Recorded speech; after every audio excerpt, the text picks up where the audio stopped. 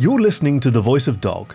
I'm Kaki, your faithful fireside companion, and today's story is At the Inn, Whitewash, by friend of the fireplace Metassus, featuring the adventures of Brontes, a gruff minotaur who previously appeared in the story At the Inn, also featured on The Voice of Dog.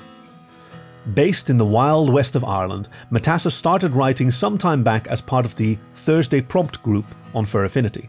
His work has appeared in the Anthrocon magazine, in Fang Volume 4, and occasionally on his printer by mistake. He is particularly keen on word-limited microfiction, calling them 365-word tales. At some point he'll have 365 of them and consider his work on Earth done. You can read his writings and view his photography on furaffinity.net or on metassus.com. Please enjoy At the Inn, Whitewash, by Metassus. Another day, another drama. My head is still spinning after the events of yesterday, even after a half-dozen hot toddies, a good night's sleep, and a full breakfast. Let me tell you what happened. It was a delightful early spring day, and I was taking my constitutional through the village with, of course, a plan for a quick detour to the common room at the inn. Well, I'm hardly going to pass by without taking something warm to fortify my blood, am I? Boris had the inn whitewashed over the weekend. He's the landlord, by the way, and he's a pretty tough old polar bear. No one messes with Boris. Because he had caused trouble so often, Brontes had been told to do the actual work in payment for the latest damage he caused. I believe it was a wooden chair whose leg was not even, and the Minotaur helpfully tried to repair the imbalance with his axe. The chair ended up being about 4 inches tall. I did, for my part, warn Boris that this might not be a particularly inspired idea, but Boris had one of his familiar manic looks on his face, and I thought it prudent not to labour the point too much. Anyway, he assured me that whitewash was easy to remove from window glass, so what damage could the bull do? Whew, what damage indeed. I walked around the outside before I went in, and checked the workmanship. I consider it my duty, don't you know? I mean, I can hardly compliment the fine work if I haven't inspected it fully. It wasn't half as bad as I had feared. There was puddles of dried paint on the ground and on the grass. I expected that. And there was splots of paint on the underside of the thatched roof. I expected that too. Most impressively, there was a decent layer of paint on the actual walls, and only the occasional blot on the thick glass of the windows and doors. Out the back, a broken scaffold and a huge blotch of white paint in the yard was evidence of the only major boo-boo, but you couldn't see that from the front anyway. Boris must have been pleased. Brontes seemed to have done a reasonable job for once. Feeling pleased that my bovine friend had finally found his forte, I went in, hoping that the Minotaur was inside having his lunch, so I could congratulate him on a job well done. After I hung my coat on the hook that's always left for me, I pushed open the door of the common room and gave my usual greeting. God bless all here except the cat and the dog, and gaped over to the corner in complete and total amazement and astonishment. Brontes was there, in his usual place, a bowl of grain mash before him. He was pushing it around with his wooden spoon, his head propped up on the knuckles of one hand, and a very unpleasant scowly look on his wide face. I managed to run out the door before my guffaws burst from me, and as old as I am, running out through doorways is not a thing I believe I should do too often. I gulped down air and tried to wipe the tears from my eyes, then, as brave as any of my illustrious Valpine forebears going into battle in the wars of long ago, I pushed open the door and walked up to the thundercloud under which sat the bad-tempered bull. Good day, Brontes, I said, my lip quivering. Behind the bar, Boris stood wiping a glass and grinning mightily. I focused my attention on Brontes, as I knew eye contact with Boris could make me burst and break the spell of normality. I tried to hold control over myself by repeating everything is fine, over and over in my head. Everything was fine. Normal. Nice. Fine. I see you were painting. He looked up at me with a mixture of resignation and sullenness. Behind the counter, Boris doubled over and snorted a series of laughs that would be more suited to a hyena than a polar bear. The edges of my mouth quivered upwards. I had to blink rapidly to clear my vision as my eyes were watering up from the effort of holding myself in. Brontes is a Tarav. That's a kind of minotaur that comes from the far north. For clothing, he wears a loincloth and a big leather harness that holds his axe, and he doesn't give a fig about being out in bad weather. He's big and stocky and very powerful. His fur is quite unlike mine. He calls it his pelt. We foxes have nice, soft, plush fur, and I'm very proud of my brush. Brontus's pelt is more like hair than fur, being wiry and short, except around his shoulders and the top of his head, where it's longer and somewhat curly. It's black too, jet black, like his 8-ball eyes and pointy horns. It's a darkness that usually gives him a brooding, malevolent presence. Usually. Except this time. His horns, his snout, his face, his chest, his arms, most of his harness, even some of his loincloth, it was all covered in whitewash. He looked like 1,000,000 pigeons had dive-bombed him at random. Oh God, he was a sight. I lost control, and I had to dash for the front door again, shouting that I forgot my umbrella. Outside, I fell to my knees and laughed until I cried. Oh, dear God. Now it became clear. The broken scaffold and the big area of white paint out back, and I'll bet it doesn't come off so easily from his pelt. It took me a few minutes to get myself collected, and I managed to get a painful stitch in my side from my merriment. As I took a couple of deep breaths, I noticed a stranger with the map in his hands was looking down at me with a worried look on his face. I straightened up with difficulty and smiled politely at the newcomer as he asked me if I was quite all right. Believe me, I'm well, and thank you for your concern. How can I help you? The stranger was an otter with a flat cap on his head, some very bright slacks, and a zippered jacket. The moment he opened his mouth, I knew he was a lost tourist. Say, buddy, I'm looking for the historic castle remains. I swear I could hear him capitalize the words. You wouldn't know if they's hereabouts, would ya? I grinned in as friendly a manner as I could muster and wiped the last tears from my eyes. Our ruined castle was our village's main attraction and occasionally brought tourists from all over the world.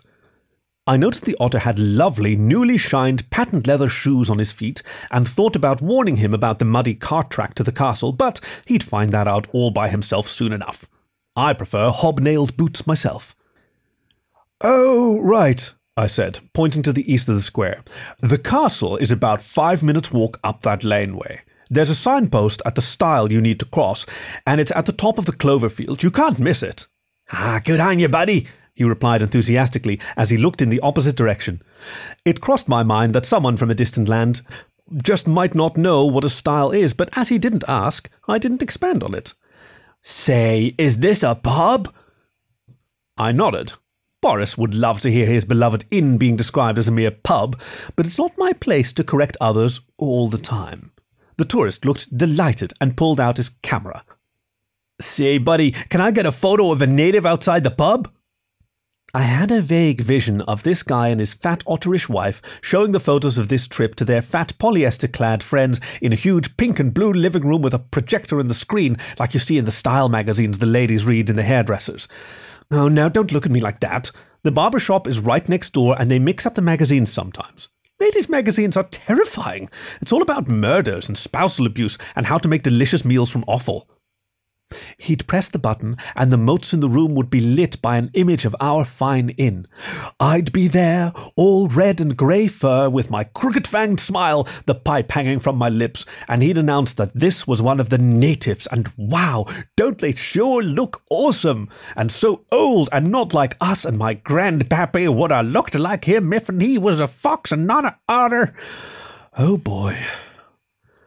I stood and let the otter make a couple of Kodachromes of me, standing outside the freshly whitewashed inn, posing like I was to be on the front cover of the National Geographic. Then, without so much as a thank you or a coin or two for my time, he bounced into the porch and through to the common room. Tourists. Can't live with them, as the old saying goes. Can't bury them in the bog. Well, actually you can, but our local sergeant doesn't like the extra paperwork, so it's frowned upon. I jest. We love our tourists. Do come visit. I lit my pipe and took a long draw. I don't smoke much, and I don't really like it, but the scent of the tobacco reminds me of my grandfather and brings back fond memories. A hot toddy would bring back even more, I realized, as I knocked the contents of the pipe bowl against the heel of my boot. Hitching up my pants, I headed once more into the common room, bracing myself not to laugh at Brontus's new look. The atmosphere inside the common room had soured. Boris was standing by the bar hatch, looking concerned. The others that had been there had made themselves scarce and disappeared out to the toilets outside, or I assume so, as they hadn't passed me by, and it took no effort at all to realize what had to be the cause. A hint: he's always the cause. The tourist was rabbiting out about how cute Brontes looked, how unique he was, how few minotaurs are back home, and how rare a speckled bull is in his state. At one point he even said our favourite bovine looked like a panda, and I then took a subconscious step backwards. The otter clicked away on his camera almost as fast as his words flew from his lips. Blissfully unaware of the volcanic eruption rumbling to life before him, he pulled the table and his lunch bowl away from the tariff and spilled some of his meal onto the floor. "Say, can you stand up, Bull? I can't see the rest of you." Brontes gave that familiar look that translates roughly as, "Lo, I shall fetch my sacred weapon of war, then verily shall I smite thee many times until thou art deceased and join with thy God." So I can quote from the good books. I can do many interesting things despite my advanced years, like judging when to run away. Boris reached under the counter and slowly pulled out his baseball bat. Peculiar that. Here we had an otter goading a minotaur from Toria while a polar bear that wouldn't know a baseball if he ate one was about to grab a bit of equipment that only the tourist would recognize for what it really was. My head began to swim. "Mr. Otter, you want to go to the castle. Go now," I hissed, putting a hand on the tourist's shoulder. He shucked it off without looking at me and continued clicking his camera. "Nah, buddy, I want to take pics of this spotty cow. Gee, I never knew you guys had cows here too." Brontes pushed the table farther and reached behind him for his axe, which he pulled from his harness with a very cold and deliberate stare. I backed away rapidly. This was not a look I felt any of my soft words could temper. The tariff spoke, his voice chilling and as menacing as anything I have ever heard in my entire life. "Otter, I shall count to 20. Then I shall come after you with this axe and I shall slaughter you slowly and drink your blood. 1, 2, 3... The tourist's camera slowly moved down from his face and his jaw hung open.